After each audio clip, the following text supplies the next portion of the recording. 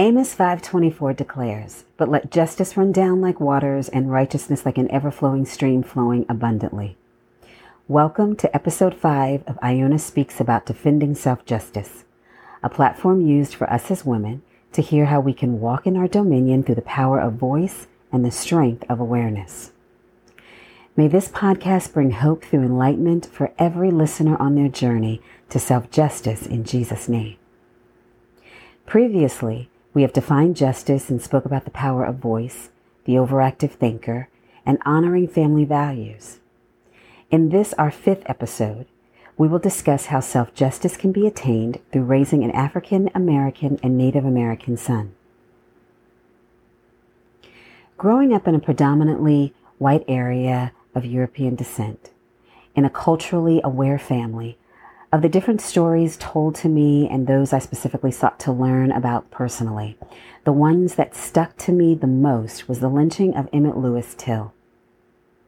When he was 14 years old, his mother reluctantly granted him permission to visit his extended family in Mississippi for a summer vacation. Because he was excited to do so, he was going to be with family, and it's important to spend time with family. Yet in 1955, when he traveled to Money, Mississippi to stay with his grandparents and cousins, it was during the heightened time where Jim Crow laws ruled. While being in Mississippi for a short time, one day he traveled to a local country store with his cousins and friends and allegedly whistled at a woman of European descent. 3 days later, he would be awakened by white men with guns and flashlights, forcibly taken out of his bed and taken down the road on the premise and promise to his grandfather of being taught a lesson, which was interpreted in those days as being whipped like an animal. This lesson that they thought they needed to teach this young teenager who wasn't familiar with their Southern ways or laws were all based on the accusations of one woman who would admit decades later were all false. Young Emmett would never return to the home of his grandfather alive. He was not only whipped, but brutally beaten to unrecognizability and lynched. Why? Because at the time, there were many who were of that dominant European race who hated many of the African American race to the degree that they felt that they could do anything to us that they wanted to do just because of the color of our skin and the false perceptions that they had of us. And while everyone in Jim Crow South didn't feel this way, their silence spoke volumes, and their ignorance didn't help. When the grossly mutilated body of Emmett Till was found in the river where he was intentionally discarded as unwanted trash, an investigation was initiated, and 2 of his murderers were arrested and indicted. Yet both of these men were acquitted of their charges, even though there was so much evidence displaying the brutality and inhumanity of this crime. Personally, I will never forget this story, even as multiple other stories have occurred like this through the years, where an African American or Native American child was murdered just because of their race and ethnicity, born out of fear and hatred, which is simply sin in the eyes of God. Emmett Till is not the only name that has experienced an untimely death at the hands of fear and racism for over 500 years, since explorers from Europe settled upon a new world that had already been occupied, later to be known as the nation that I would be raising my child in, as the United States of America. Unfortunately, there have been many other names through the atrocities of massive Native American and African American genocides, as well as individuals such as Jason Perro, Paul Castaway, Corey Kanash, Benjamin Whiteshield, Zachary Bear Heels, Alan Loki, Amadou Diallo, an unarmed West African immigrant shot 41 times by 4 police officers who said that they feared for their lives. Michael Brown Jr., Trayvon Martin, Tamir Rice, Freddie Gray, Eric Garner, Ahmaud Arbery, and recently George Floyd. While this podcast is focused on raising sons, there are concerns about raising daughters as well, which will be discussed in a later episode. As mentioned in the first episode, I was excited when I found out that I was having a child. I was even more elated, blessed, and honored to know that I was carrying a son.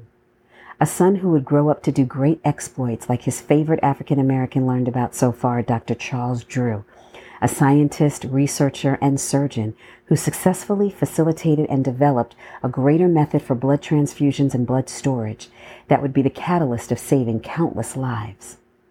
A son who will learn to know who he is and grow into the man of position that God created him to be because he is a child of a king. A son who will form relationships that will enhance his knowledge of who he is through his familial, educational, and spiritual structures.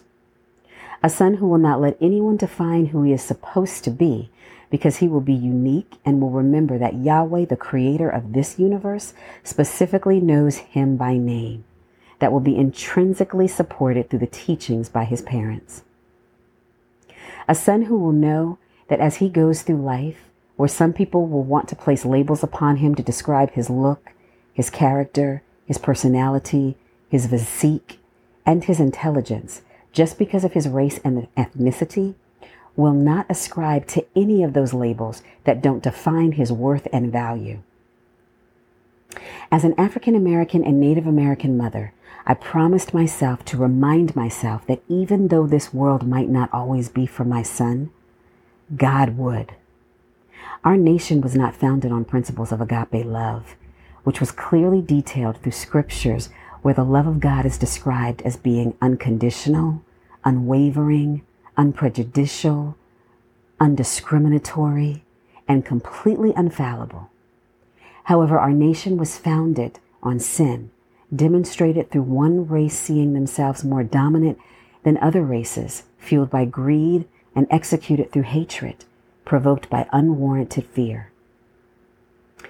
What do you do when a school system doesn't see the greatness in your son that you do and wants to alter his developmental expression to fit the design they have for him?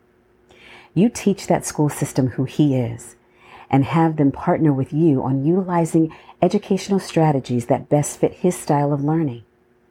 You teach him who he is so he can be strengthened in his identity.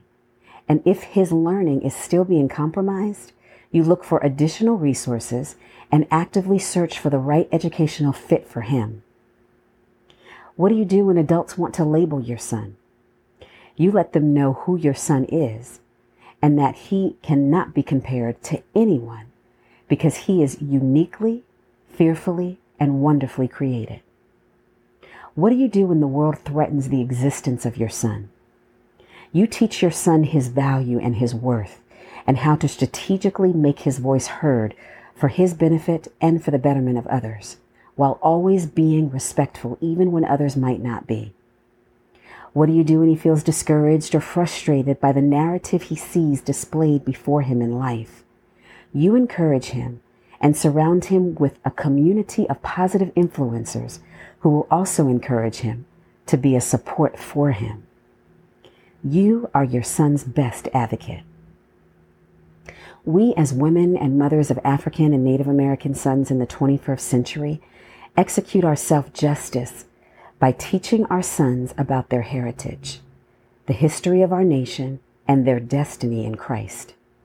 We execute self-justice by showing and demonstrating to our children the value of their worth as creations by God with a purpose in this world. We execute self-justice by standing up for our sons when falsely accused of acts they didn't commit, when others don't and won't. We execute self-justice when others don't recognize the value and worth of our sons, speak against them, and neglect to see who they are. We execute self-justice with our prayers of intercession through the understanding that we are partners with God to raise our sons with excellence in this world and not only teach them about other pioneers of this nation who look like them, but surround them with a community of positive influences. Mrs. Mamie Till Mobley executed self-justice for herself when her son was kidnapped and heinously murdered because she never stopped fighting for her son. She never stopped speaking against the injustices served to her son, and she never stopped living a life sharing who her son really was, even though his two murderers were never convicted in a court of law. Isaiah 51:4 declares, "Listen carefully to me, says the Lord, O my people, and hear me, O my nation, for a divine law will go forth from me, and I will quickly establish my justice as a light to the peoples." The greatest justice we have is the justice of God, shown to us through his love by giving to us his greatest light, his only Son, Jesus Christ. There are times when justice isn't enacted by the legal processes for those disproportionately represented. However, justice was developed to protect all citizens. So when it doesn't feel that this is happening, it doesn't absolve the responsibility of us defending self-justice for ourselves and for our children. As we conclude this episode, I trust that every woman and mother listening be empowered to walk in their dominion as they realize that there is value in their life through all of their experiences so that they can become the defenders of self-justice for themselves. Thank you for listening to Iona Speaks about defending self-justice, and have a prosperous and powerful week.